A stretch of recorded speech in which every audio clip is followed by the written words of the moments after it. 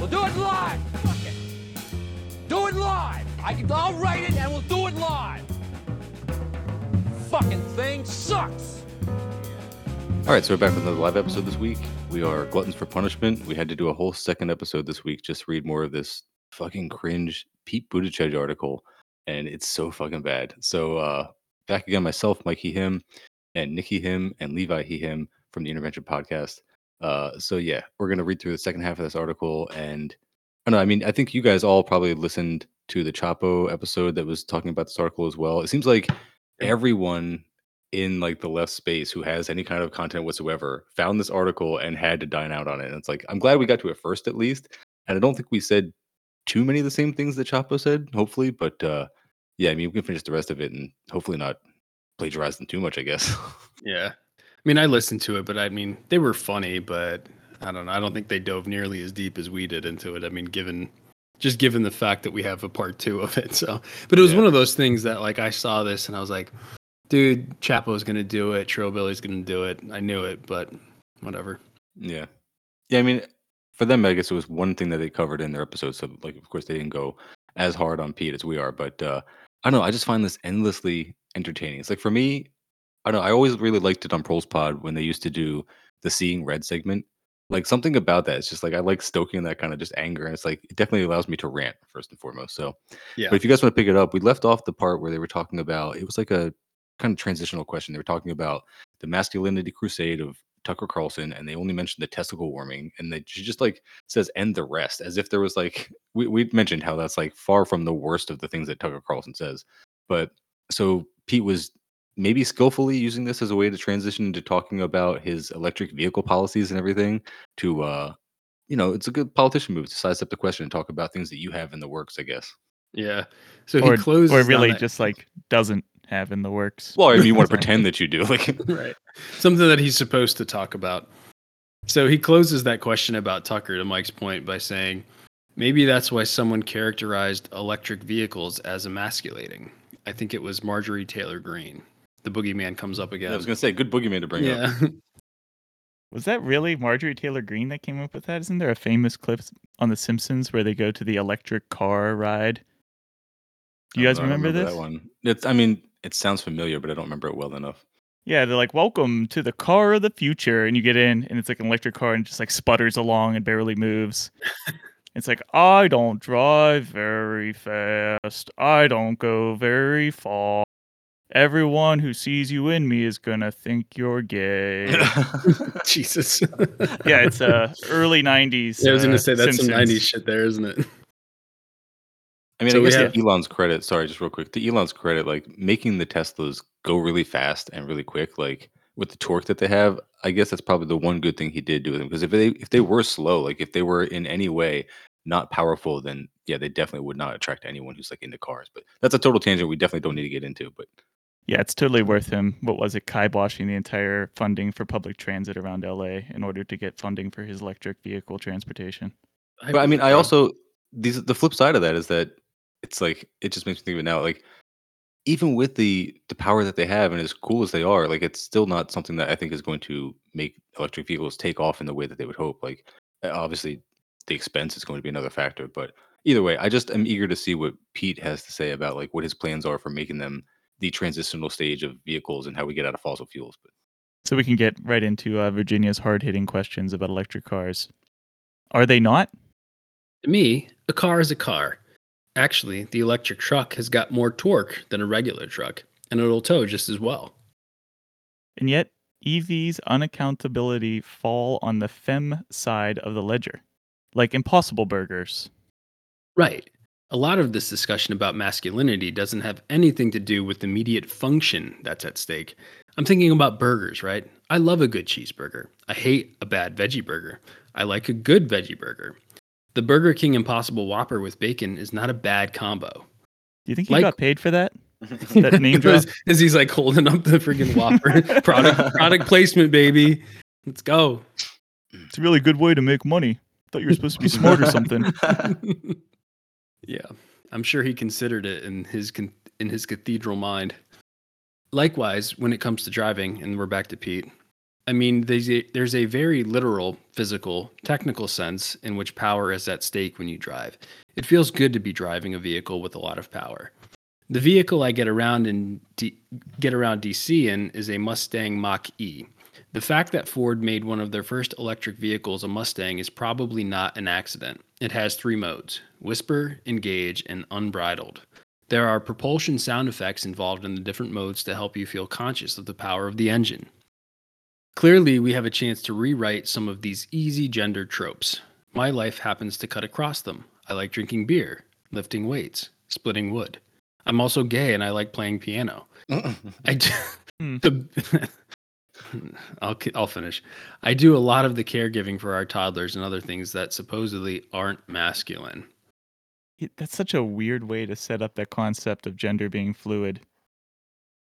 Yeah, I guess like he's trying to phrase it as if the Mustang, but the electric version is like the bisexual car, or it's like the agender car. It's like that's kind of how it is. It's like it's a little bit femme, a little bit masculine, kind of like the obviously Chapo dished out on him talking about the having a veggie burger with bacon. But like again, it's that same thing. It's like if I just mix the two things, I'm the perfect centrist. I get a little bit of the left and a little bit of the right, and then we find the balance, and nobody's happy, or the thing doesn't fucking make sense. The whole concept doesn't make sense to begin with, but.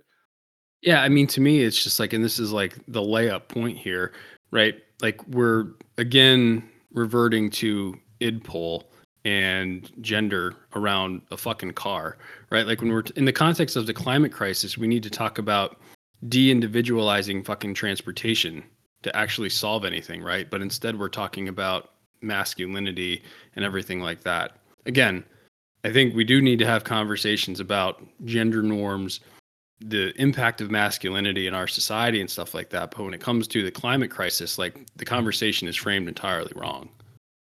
And nothing in here is like solution oriented, like progress oriented. Like there's nothing in here about like Yeah, how I don't give you a get fuck electric about vehicles. about an Impossible Burger. Jesus Christ.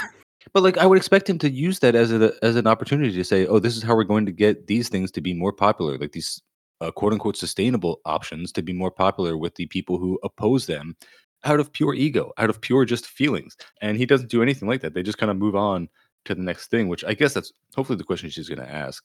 Yeah, but he's appealing to the same embedded like masculine stereotypes, isn't he?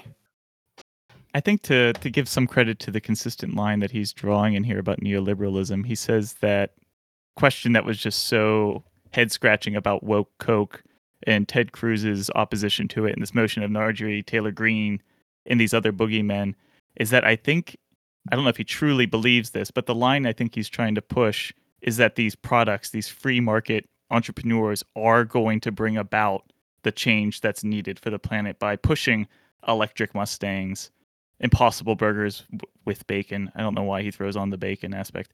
But yeah, he truly believes this is how the change happens, is people will eat Impossible Burgers and buy electric Mustangs. And somehow, the second step is unknown. And the third step is progress.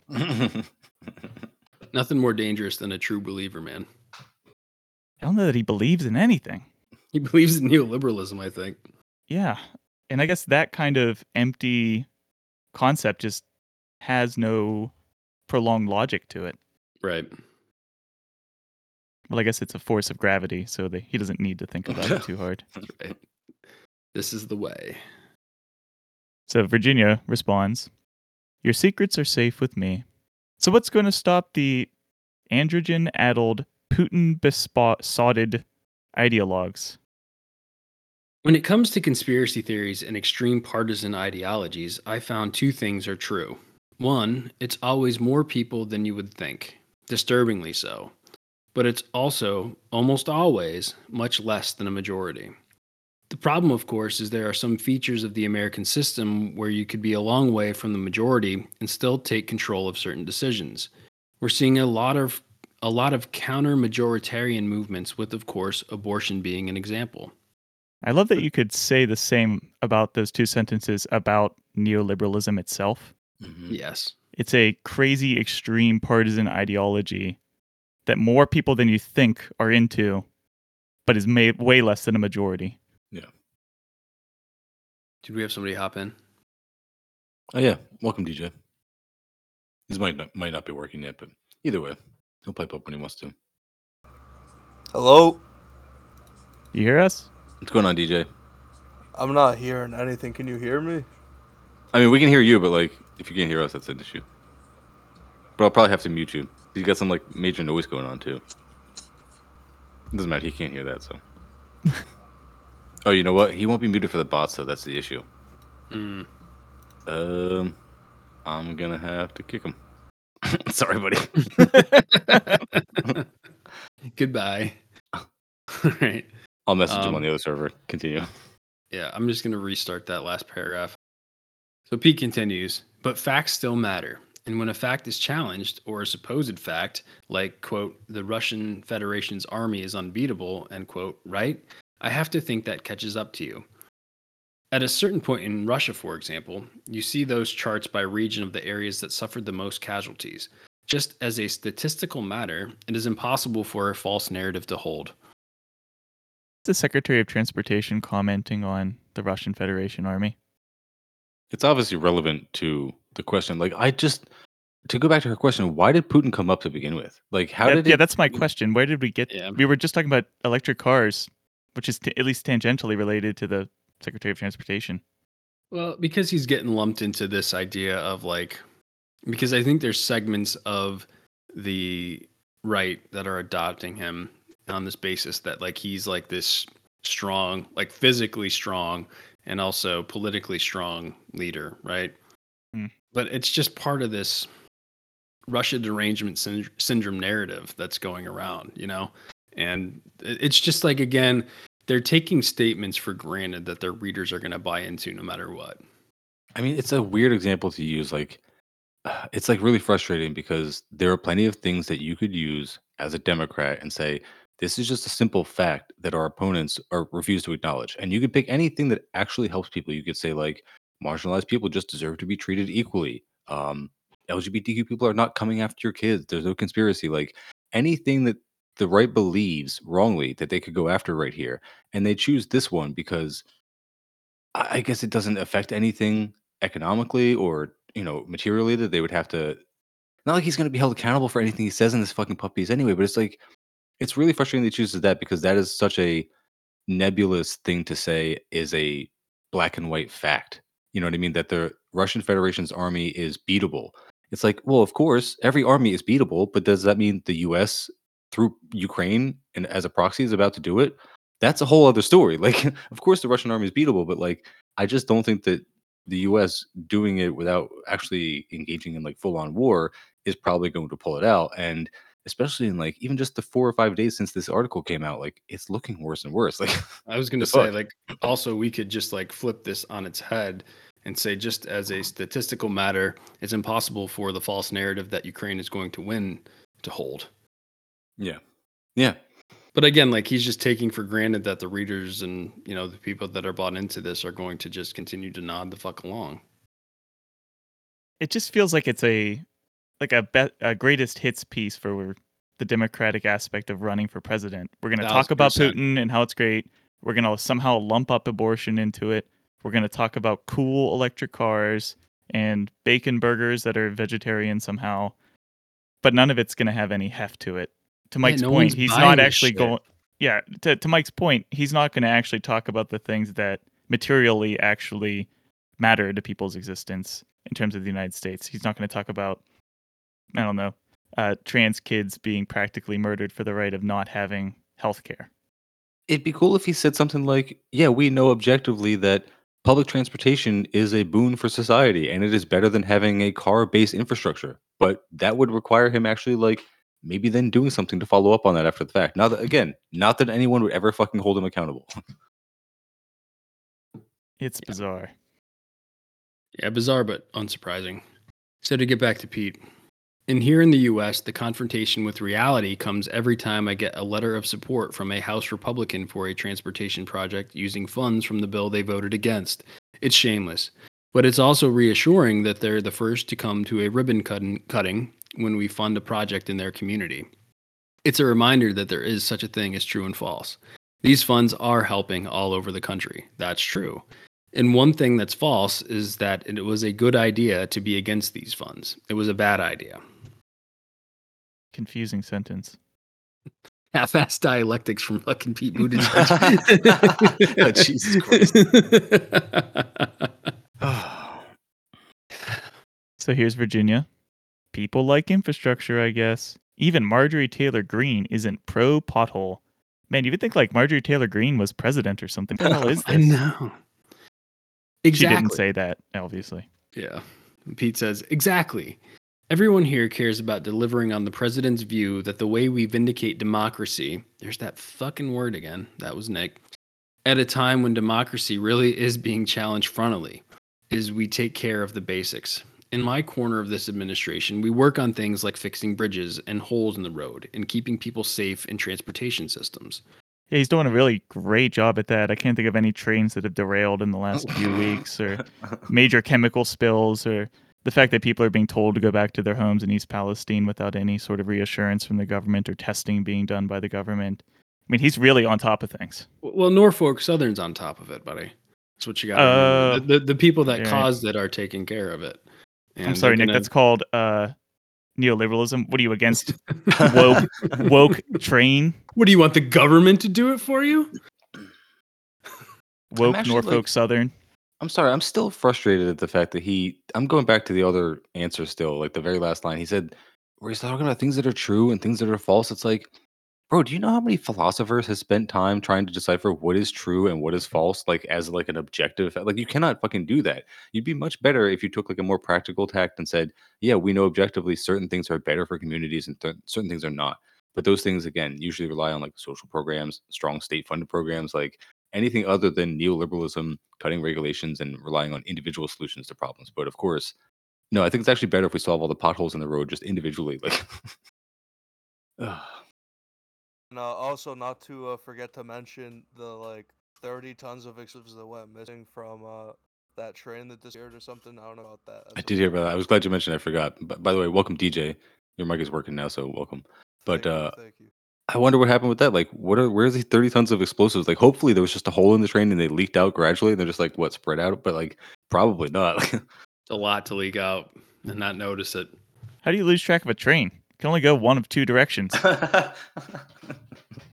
Well, not here. I mean, sometimes they go sideways off the rails. Sometimes they blow up. That's just disrupting trains. American trains play 3D chess. Yeah. But to get back to Pete, another major goal of ours is to reverse the rise of roadway deaths in this country. Early data suggests we may be seeing those numbers stop rising and then go down. That could be the most important thing we do here because one day's worth of roadway deaths in this country represents more death and destruction than a year's worth of losses across the rest of our transportation system. So maybe, Pete, and this is Nick again, we should invest in those other parts of the transportation system. More cars. Back to Pete. So given how hard we work to push the number of, for example, accidental railway casualties from the single digits towards zero, and to make sure there are just no airline crashes but no close calls with airlines, what would it mean to reverse that rise in roadway deaths, which claims about 40,000 lives a year? Yeah, that's an enormous one. You notice he did that McKinsey thing?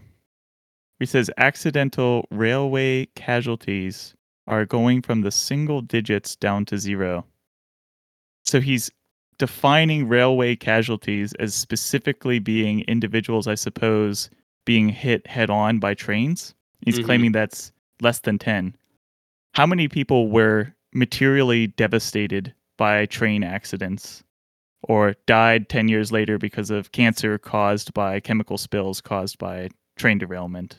Levi, that's the EPA. That's not the Department of Transportation. That's not Pete's problem anymore.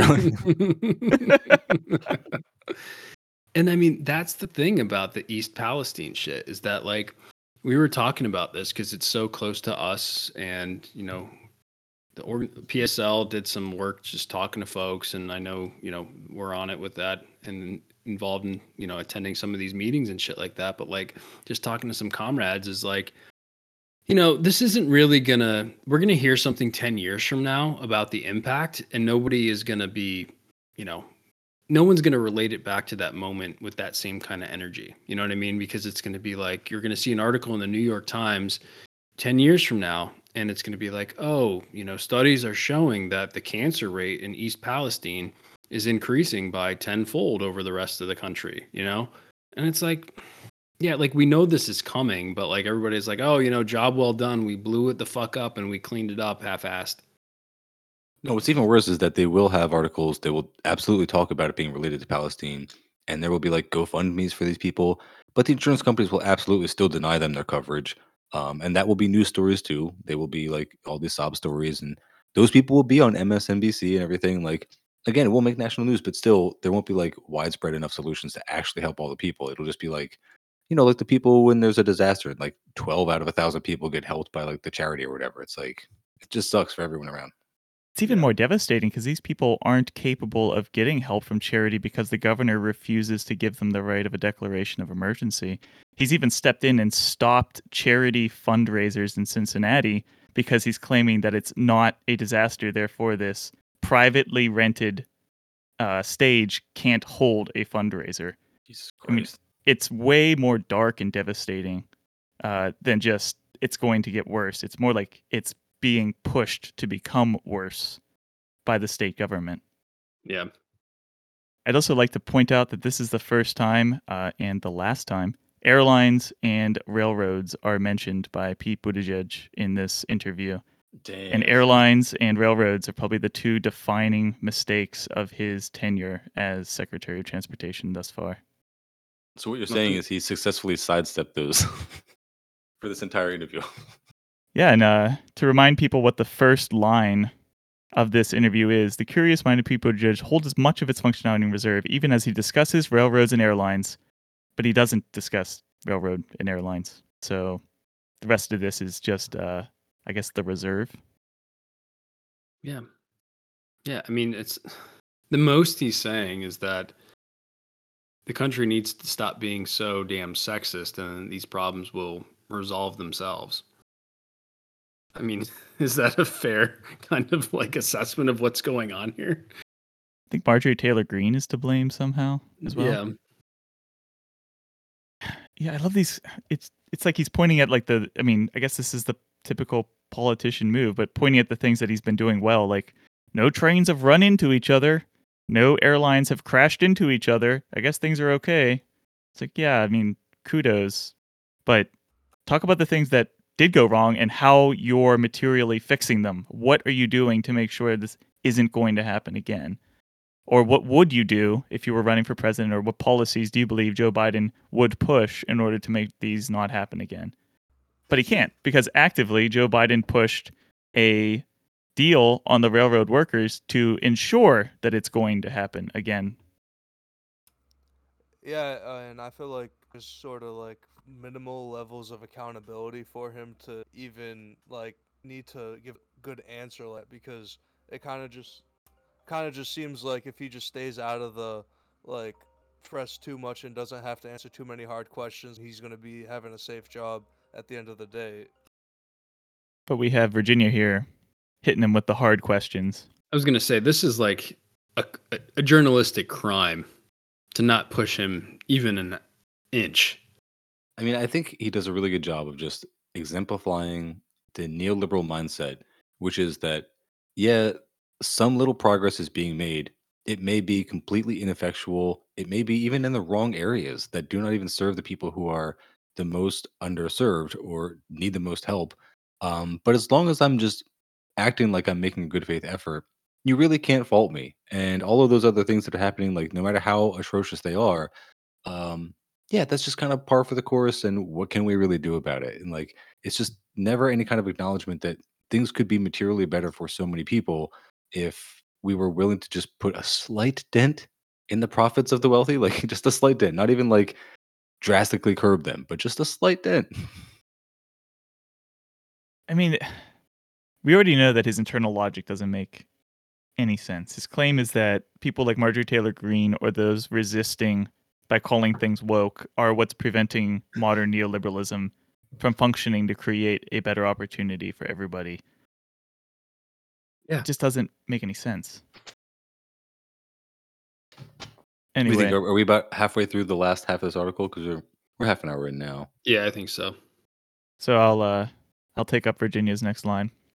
Do you think the administration's work on the basics is getting through?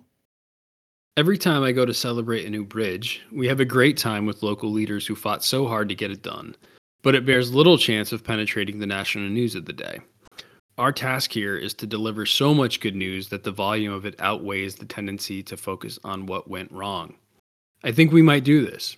One formulation is that we've delivered the most significant economic legislation since FDR, the most important infrastructure initiative since Eisenhower, and the second most important healthcare work since LBJ, all while dealing with the first land war in Europe since Truman and facing the biggest public health crisis since Wilson, with the slimmest governing majority in Congress in almost 100 years. We see it that way, and you think, well, yeah, that's right. We've got to shout that from the rooftops.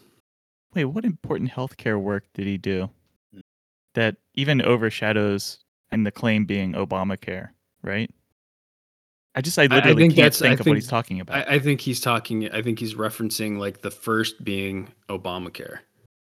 Maybe so some we being the reference Democratic Party? to the pandemic, like the pandemic policies, even though they were a failure, overwhelmingly, he's just sort of like, we did important healthcare work over that time. Yeah, he's not even touting an accomplishment. He's just saying we did work. It's like, wow, never mind that it like was nowhere near enough, even compared to similarly developed countries like, or even just like less developed countries like Cuba. Like, damn, like it was really bad, but hey, it was work. It was work, Yeah. guys. Listen, people went to the hospital. That's what he said. They didn't get treated at the hospital, but they went. From a certain lens, like all of these claims might be true, you know? Like, I don't know. I mean, since FDR, we've entered a pretty bleak era of just reaction, which is neoliberalism, right? So it could be true that like maybe like the stimulus checks amounted to the most significant economic legislation since FDR. It could be true that like, you know, this is the most important infrastructure project since, you know, the highway project from Eisenhower.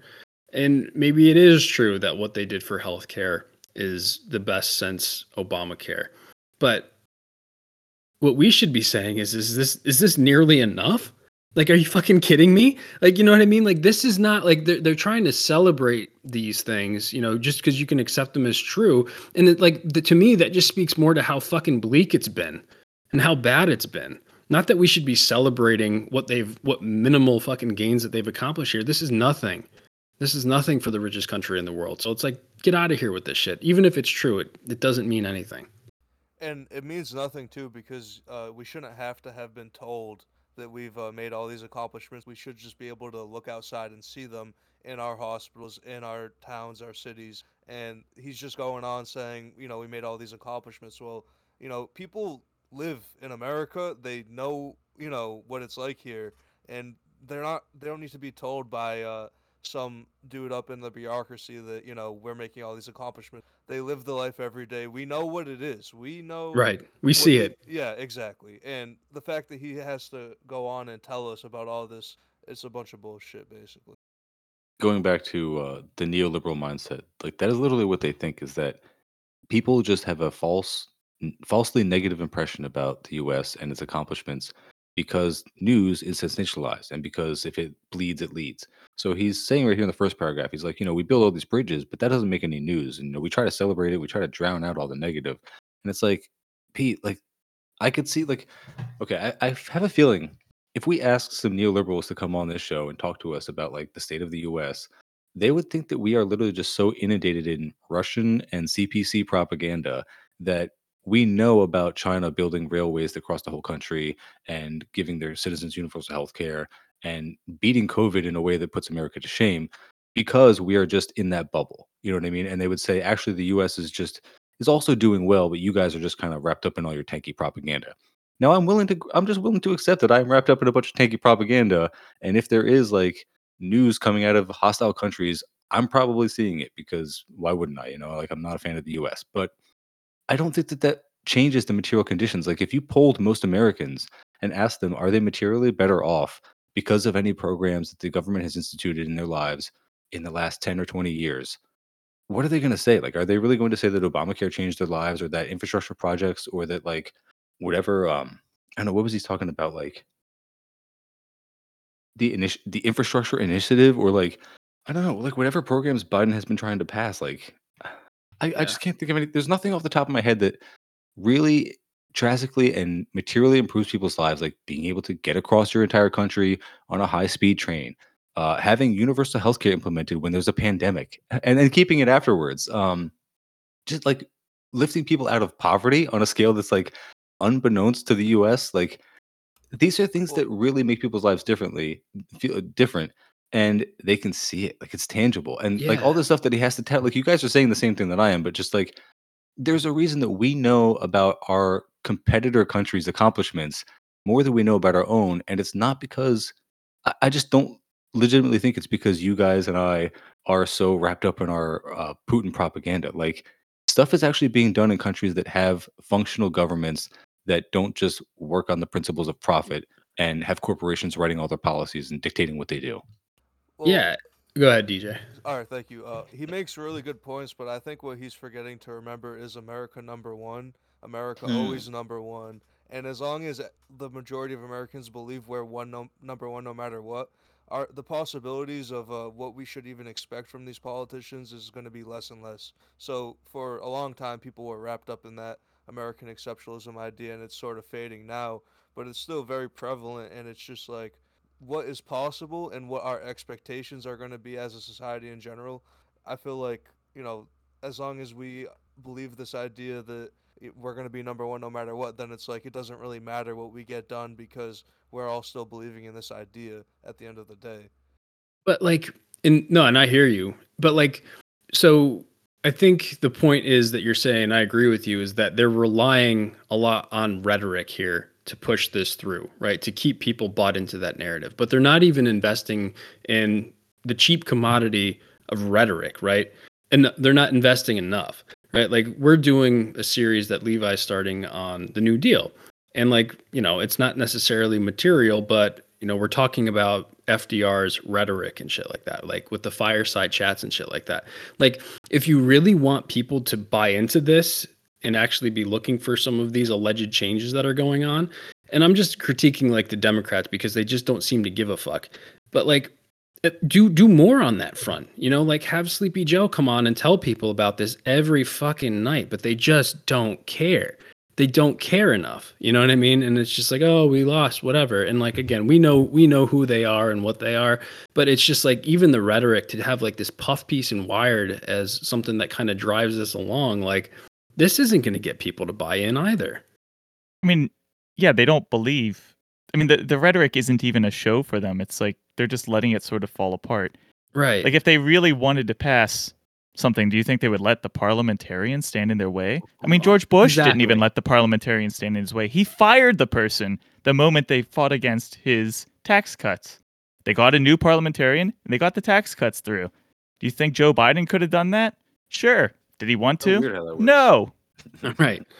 Exactly. That's what I'm saying is that they're not even invested in like the most cheap aspect of actually pushing this shit through, Fight. Nothing.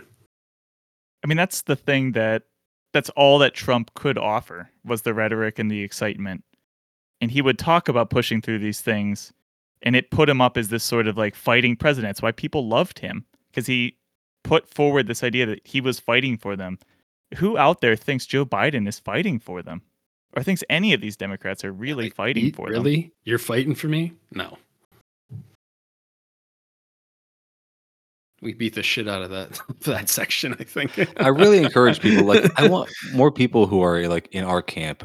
I want people to just go into like neoliberal spaces just to see how they really operate. Because, man, it is fucking mind blowing. Like, it's if you think that this article is enraging, go into like the comments section of like the neoliberal subreddit. Um, what's another one like where they just don't like lefties and they consider themselves progressives? Enough Sanders spam. These are people who are still mad about Bernie Sanders just existing. Oh my Um, God. there's all these like subreddits, and I'm sure the similar forums exist on like Facebook or different other social media sites, but like they legit believe that like Biden has done a lot, and they will list all these different things, and I haven't heard of any of them. It's so crazy. Like they start listing all these measures and bills that were passed, and then if you start digging deeper into them, you'll see that Some of them are just like proposals. They're not like they don't really have any teeth to them. There are a lot of like suggestions for things that corporations should do better or that states should curb corporations with. And then, again, no real enforcement measures to go along with them. But yeah, a lot of stuff that is going to show up in infographics in the next 6 to 8 months as the election cycle starts to ramp up. Like you're going to see the white text on a blue background with the Biden logo at the top, and it's like 40 different things that no one has Biden fucking heard of accomplished. because it hasn't changed anything about their lives. And like half of them are tax credits for things to write off. No, I mean that's innovation, sir. That's going to be phrased as business spurring. God, I love it. All right, Virginia, you're up. That's enough on transportation from Pete. Yeah, I guess it's worth lingering there because that is the one thing that he has the most immediate influence on is fining and putting people to task for violating transportation laws in the United States. But that's not what his interest is in. You know, that's focusing on the bad stuff. You don't want to focus on the bad stuff. Anyway, Virginia has something to say. Let's talk about Christianity. The first time I heard you say Christ and not Jesus, I figured out you were an Episcopalian. You also could have just looked up his Wikipedia, but that's fine. I didn't know that was a tell. I'm not sure if it is in the books as a tell, but that's how I read it. So how does your faith influence you? Well, every policy decision I make should be equally fair to people of every faith and no faith. It should be as defensible to me as somebody who is religious as it would be if I were not. At the same time, you can't help but notice certain rhymes between your religious convictions and the choices you're called on to make in a job like this. There's a lot in the faith tradition that I hold close about, quote, the least of these, in parentheses, the imperative to help the needy. This doesn't just go to the worth of your choices, but even your worth as a person, which depends in no small measure on how you make yourself useful to those who have the least power and the least means. When you're making public policy, you're often asking yourself, how does this choice help people who would have the least going for them? So that's part of it. What a bland fucking interpretation of Christianity. We're fucking building anti-homeless bus stations. Now, do you guys think for a second that Pete would hesitate to mention if he had some kind of like concrete things that he did in this direction of like what helps the most people? Like if everything he had done in his tenure as a Department of Transportation head had not been to cater to, I guess, what are like the major railroad companies or uh, privatizing whatever. Like, my point is like when he listed all those other things earlier in his previous response, and they were like really stretching for like what were the accomplishments in the last few years. I feel like if he had even some named bills that he had taken care of that would really give more people access to transportation or again improve things in a material way, we'd be hearing about them right here in this response. And the fact that we're not is telling. 100%. Like he can't even give you like the half-assed version, right? Like that we could look into and say, hey, like here's how this didn't actually help the most marginalized and the most needy, right? Like he can't even give you one specific thing that we could dive into and dissect. Or he could even like claim responsibility for, you know, that's pretty low-hanging fruit, the lawsuit against Norfolk Southern. Even though he had nothing to do with it, he could claim that he's trying to work towards creating justice in the situation. But of course, he's not going to do that. It wouldn't even be justice. It would be in competitiveness. That was just anti-competitive behavior of Norfolk Southern. It wasn't anything unjust. I mean, he doesn't even really talk about like he could claim that he's forcing the what was that airline that just dropped everybody's flights? He claimed that Southwest. He could claim that he's forcing the modifications of Southwest programming, which I think at another interview, another points, like people have said that claimed that he's done. But to your point, he's not claiming he's done anything. Did you guys read ahead to this next question? This one is super cringe, and this is the one that Choppa spent a long time talking about because he goes into like the fucking esoteric aspect of transportation, talking about like the spirituality of roads and shit, and like they definitely had a lot of takes on it, so we don't have to spend too much time on it, but it's fucking cringe. Yeah, it's really weird. No, but I mean, we don't have to spend much time on it, but like it's just wild that like he says that, and then the follow up from Virginia starts with running DOT seems to suit you. Yeah. It's like, what the, as I know we're repeating ourselves a lot tonight, but like, what about what he says seems to indicate that like he's suitable for this fucking job? Yeah. He just Yeah, we really haven't even feels good. we haven't even really gotten into what the job entails because he doesn't seem to do anything in it. No, it just entails feeling a spiritual connection to roads and trains or some shit and planes. Like, go ahead. What's Like I guess he Ugh. mentions collecting statistics, but I'm pretty sure they're supposed to act on those statistics. Anyway, here's Virginia's hard-hitting question again. Running DOT seems to suit you. Are there more ways that challenges transportation speak to your spiritual side? There's just a lot in the scriptural tradition around journeys, around roads, right? The conversion of St. Paul happens on the road. I think we are all nearer to our spiritual potential when we're on the move. Something about movement, something about travel pulls us out of the routines that numb us to who we are, to what we're doing, to everything from our relationships with each other to our relationships with God. That's part of the reason why so many important things in the Bible happen on the highways. And then journeys. They're also just marvels. Every flight is a marvel that pulls us out of that in the same way that religious rituals, holidays, liturgies are one kind of routine that pulls us out of another kind of routine. When you get on a plane, people buckle their seatbelts and listen to the flight attendant's very predictable pronouncements.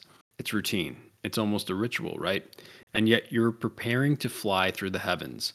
Life is a combination of drudgery and miracles. Part of what keeps me at home in the Episcopal faith is that is liturgically rather conservative. I like that routine. This motherfucker, like, this makes me irrationally angry.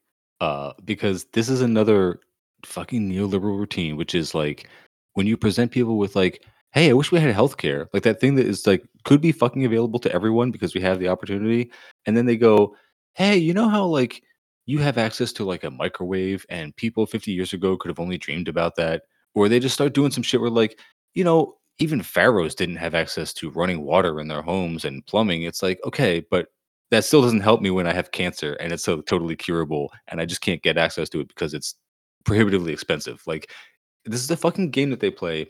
It reminds me of like there was a bit that Louis C.K. did on like a night show a long time ago when like he was still popular before he got canceled, and he was talking about flying on a plane. He's like, it's amazing. Everything is amazing, and no one is happy. You get on a plane and you can fly across the country in a couple hours. He's like, you watch a movie and take a dump, and you're from New York to California, and it's like a funny joke, but like again, it's just that mindset of like everyone should just be content with their lot in life because you have it better than some nameless people 500 years ago, and it Don't doesn't push. fucking help you at all in this life. Like, Yeah.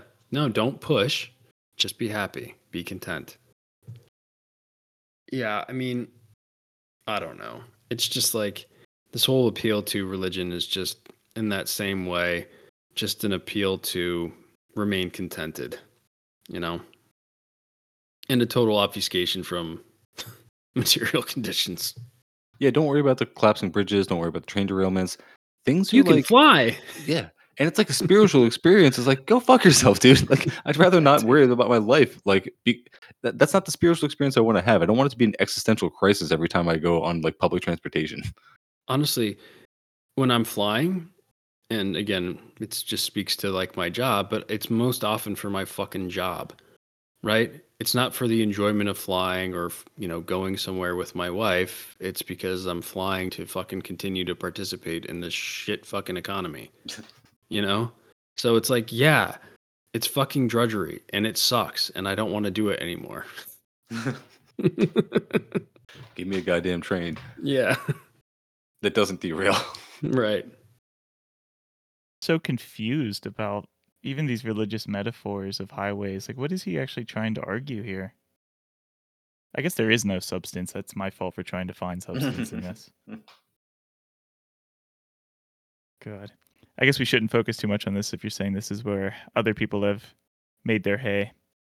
Yeah, I So mean, what can- Choppa spent a while on that one, and for good reason. Like, it's just weird. Like, to get esoteric about your Department of Transportation job, like, come on, bro. Like, you're really reaching. But yeah, we can move on to the next one. So Virginia has the next word. I don't know if you'll remotely agree with me, but I've come to consider January 6th as a triumph of something like drudgery, What? or at least of the mundane. Even after terrible violence, destruction, and bloodshed came to the U.S. Capitol, Congress returned to carry out its clerical workday. The paperwork got filed. The flag of the ordinary was still there. The shit got cleaned out of Nancy Pelosi's desk. That last one wasn't actually in there. Yeah, I agree. There's something that bears more attention about how Congress stayed, came back, finished the job. That's real. And the fact that the Republic held is real. And another under-remarked fact is the courts did a good job of surfacing what was true and what was false. Because in the U.S. court of law, there are actual consequences to lying. Are there, Pete? Because we all know Trump is in jail right now. Right next to Hillary, right? Yeah. And you have to actually present evidence in favor of your client. So it turns out to be less susceptible to the warping of reality. Is this where he comes out that he agrees with the Supreme Court ruling on abortion? Oh Because my it's all God, just dude. evidence and working out the truth, right? Is this where this is going, I assume? Yeah, it's just there's no partisanship at play here. We're just calling balls and strikes.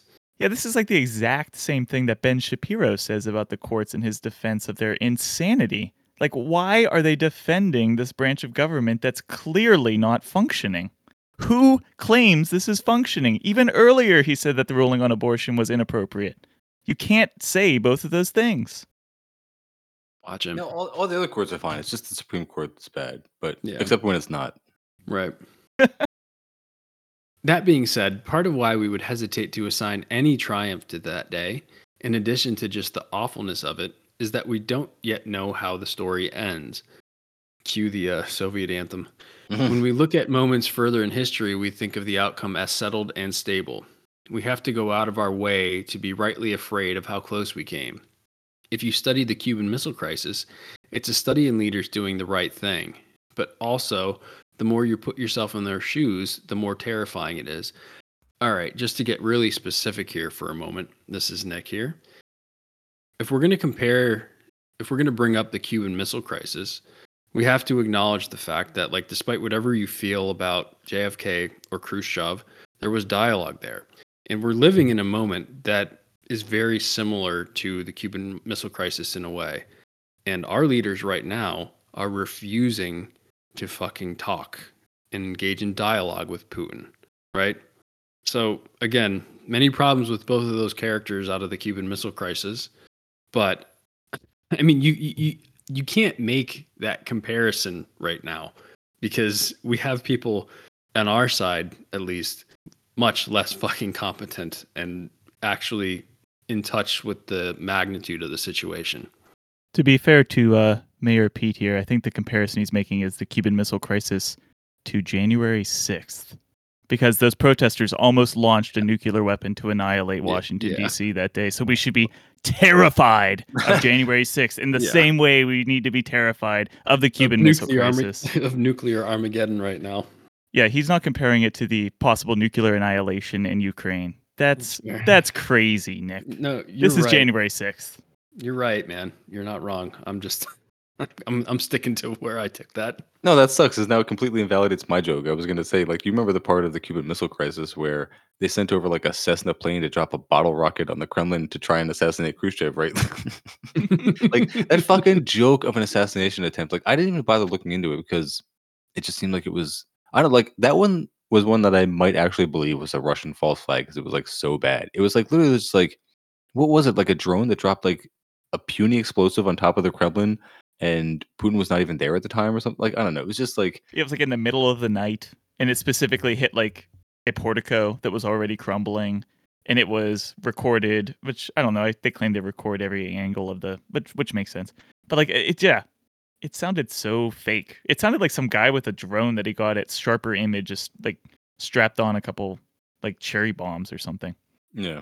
But no, it does make me think of, like, if something even like that had happened during the Cuban Missile Crisis, like, we may not be here right now.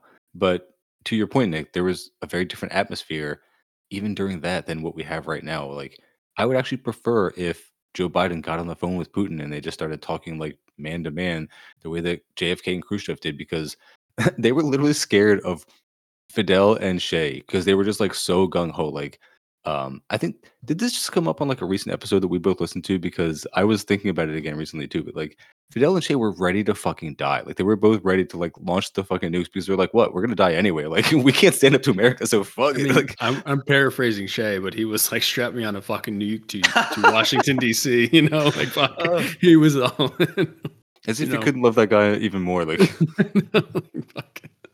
But yeah, I mean, I think it speaks to how fucking diluted this moment is that we're comparing the missile crisis to January 6th, to your point, Levi, when we have like a much more apt comparison of much more magnitude. And this is what we're fucking talking about. is this the last question? Is it the last? Oh yeah, I think it's the last one. Hey, get us out of here, guys. I can't stand any more of this. Yeah, fuck me. We definitely had less energy than than last time, I think, but I think it's wearing on us. It honestly did like it pissed me off a little bit. Like I said in the group chat, it pissed me off. Like I don't actually get angry at Choppa, but I just want to have like one thing. You have like one thing that they don't fucking talk about. Like I know, like we can't talk about pop culture stuff because they cover everything, and we can't talk about serious shit either because Ben Norton fucking covers everything. So it's like we got nothing. and of course we all know that like our audience is seriously infringing on theirs. So it would be terrible if we overlapped, right? Like we're Yeah. doing such numbers that it totally matters. Right, exactly. So Virginia gets the last question in here. How do you think this particular crisis will resolve? I think a lot now about the worst experience of my life, the critical hospitalization of my son. He was treated with RSV, which is a respiratory disease.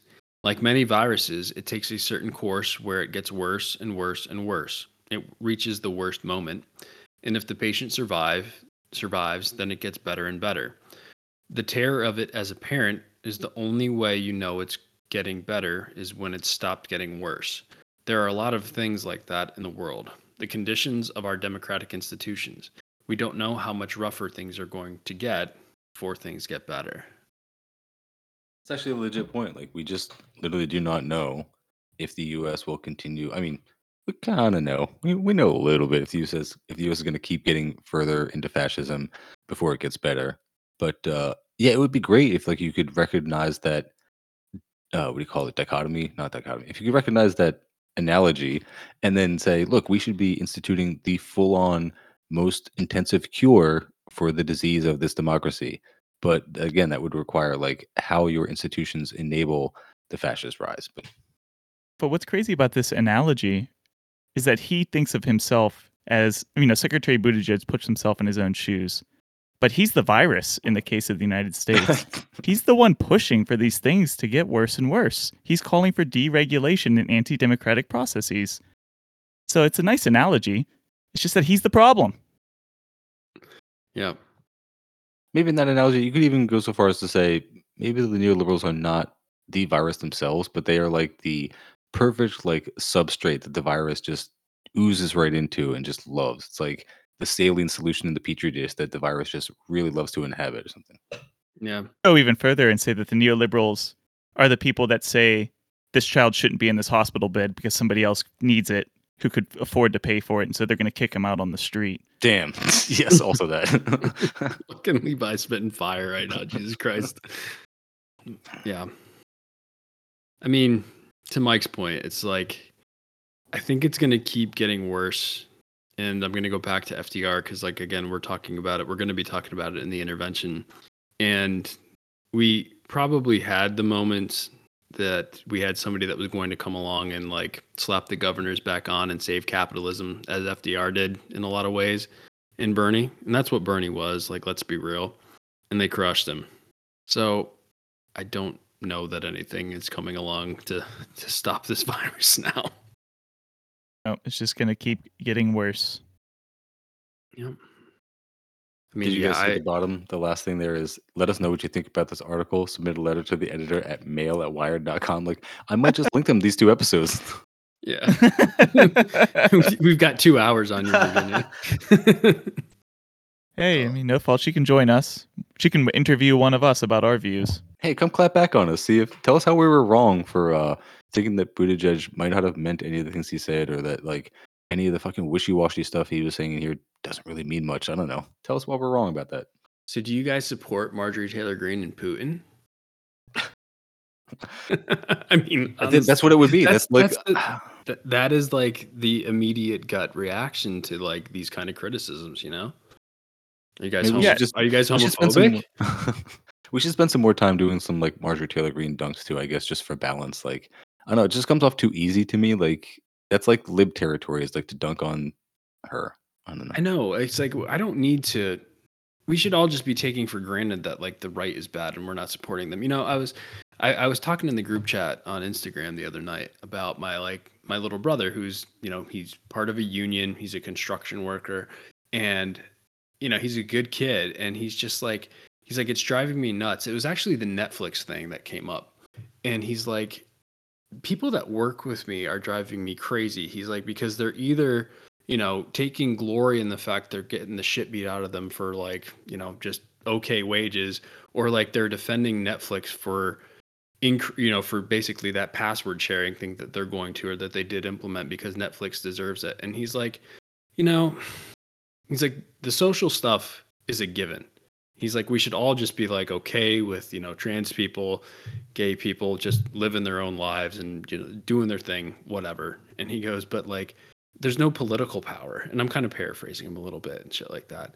But it's just like, yeah. And that's why I have no real interest in, you know, spending a lot of time on Marjorie Taylor Greene, because there's a lot of progressive elements, even if they're not politically engaged yet, a lot of progressive elements of the working class that already know that like this culture war stuff is bullshit, and they're on the right side of it. And we need to do, I think more importantly, we need to be pulling people out of the neoliberal sphere and like getting them further in anti-capitalism and towards like actual principled, not that we're the most principled, but like socialism and Yes, communism. we you are. know? Yeah. But you know, so I guess that's how I look at that, as a long-winded way of responding to that, Mike.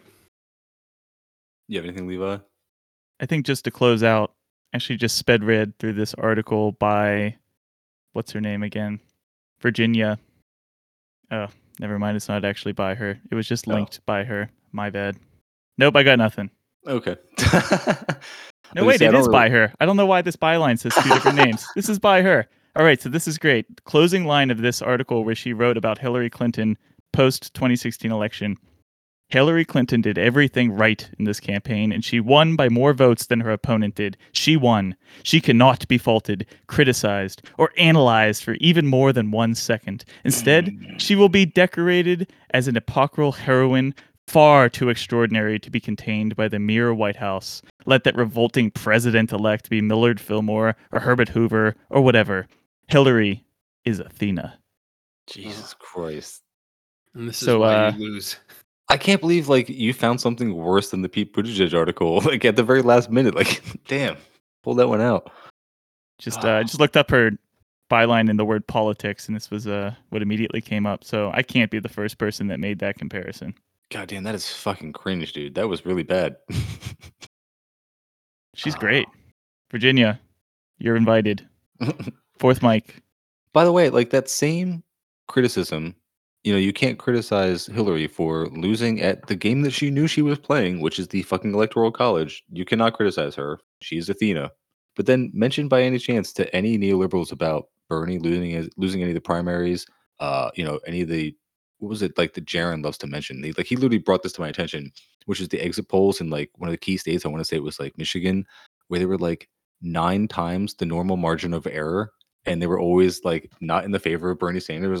We don't get to levy that criticism and say, "Oh, Bernie can't be criticized," and he won even though like he literally didn't. It's like, yeah, maybe she won more votes, but that's again not the game that you were playing. And yeah, I guess Bernie was playing the game where Obama can just call all the other candidates and have them drop out the night before Super Tuesday and coalesce behind Biden. Sure, I guess that's the game you're playing, but like the point is just the double standard of like who you can and who you cannot criticize for playing the game at hand and whether they rightfully won or not. It's like I just find that very curious. It's just funny. We're not bitter. I'm fucking bitter, dude. I'm so mad. Like, not to rehash it, but like I think we all still know that like Bernie wouldn't have been able to make anything better as much as we would have liked. He served his purpose, turning people to what they really need to get to, which is anti-imperialism and realizing that electoralism will never serve you. Yeah. I don't know. I always think about that. because FDR really wasn't that incredibly popular until after he became president.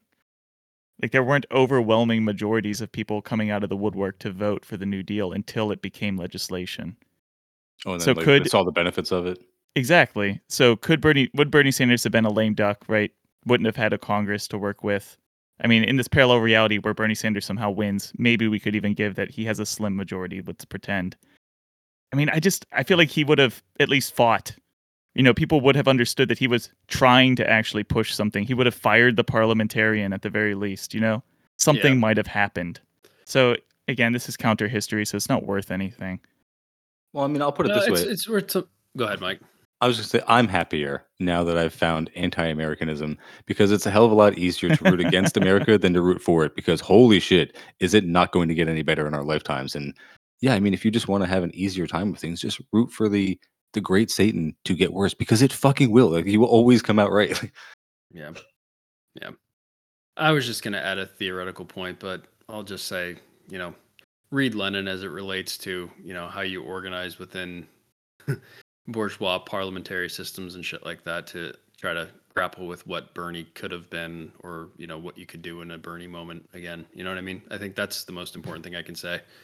I mean, it legit would have been worse if, like, God forbid, Bernie had got elected, and then people like us who may have found leftism and anti-imperialism instead just became social democrats, like literally social fascists, and say, "Oh no, we actually need to support the U.S. military-industrial complex because otherwise, how would we maintain this awesome standard of living that we have on the backs of the global South Yeah. that allows us to bring democracy to the rest of the world?" It's like that actually would have been a worse stance to take. So Yeah. I don't know. We're definitely getting sidetracked. Let's cut it. We get too Let's deep cut in the it there. weeds. Fuck Pete Buttigieg. Thank you, And, gentlemen. if you really want to learn how to organize, go out and read Virginia Heffernan. Great, just spitting facts and knowledge. Can't say enough. I'm buying Hillary's book after this. I'm with her, Virginia. All right. Thanks All again, right, you see guys. you guys Adios, Later. paisanos. later.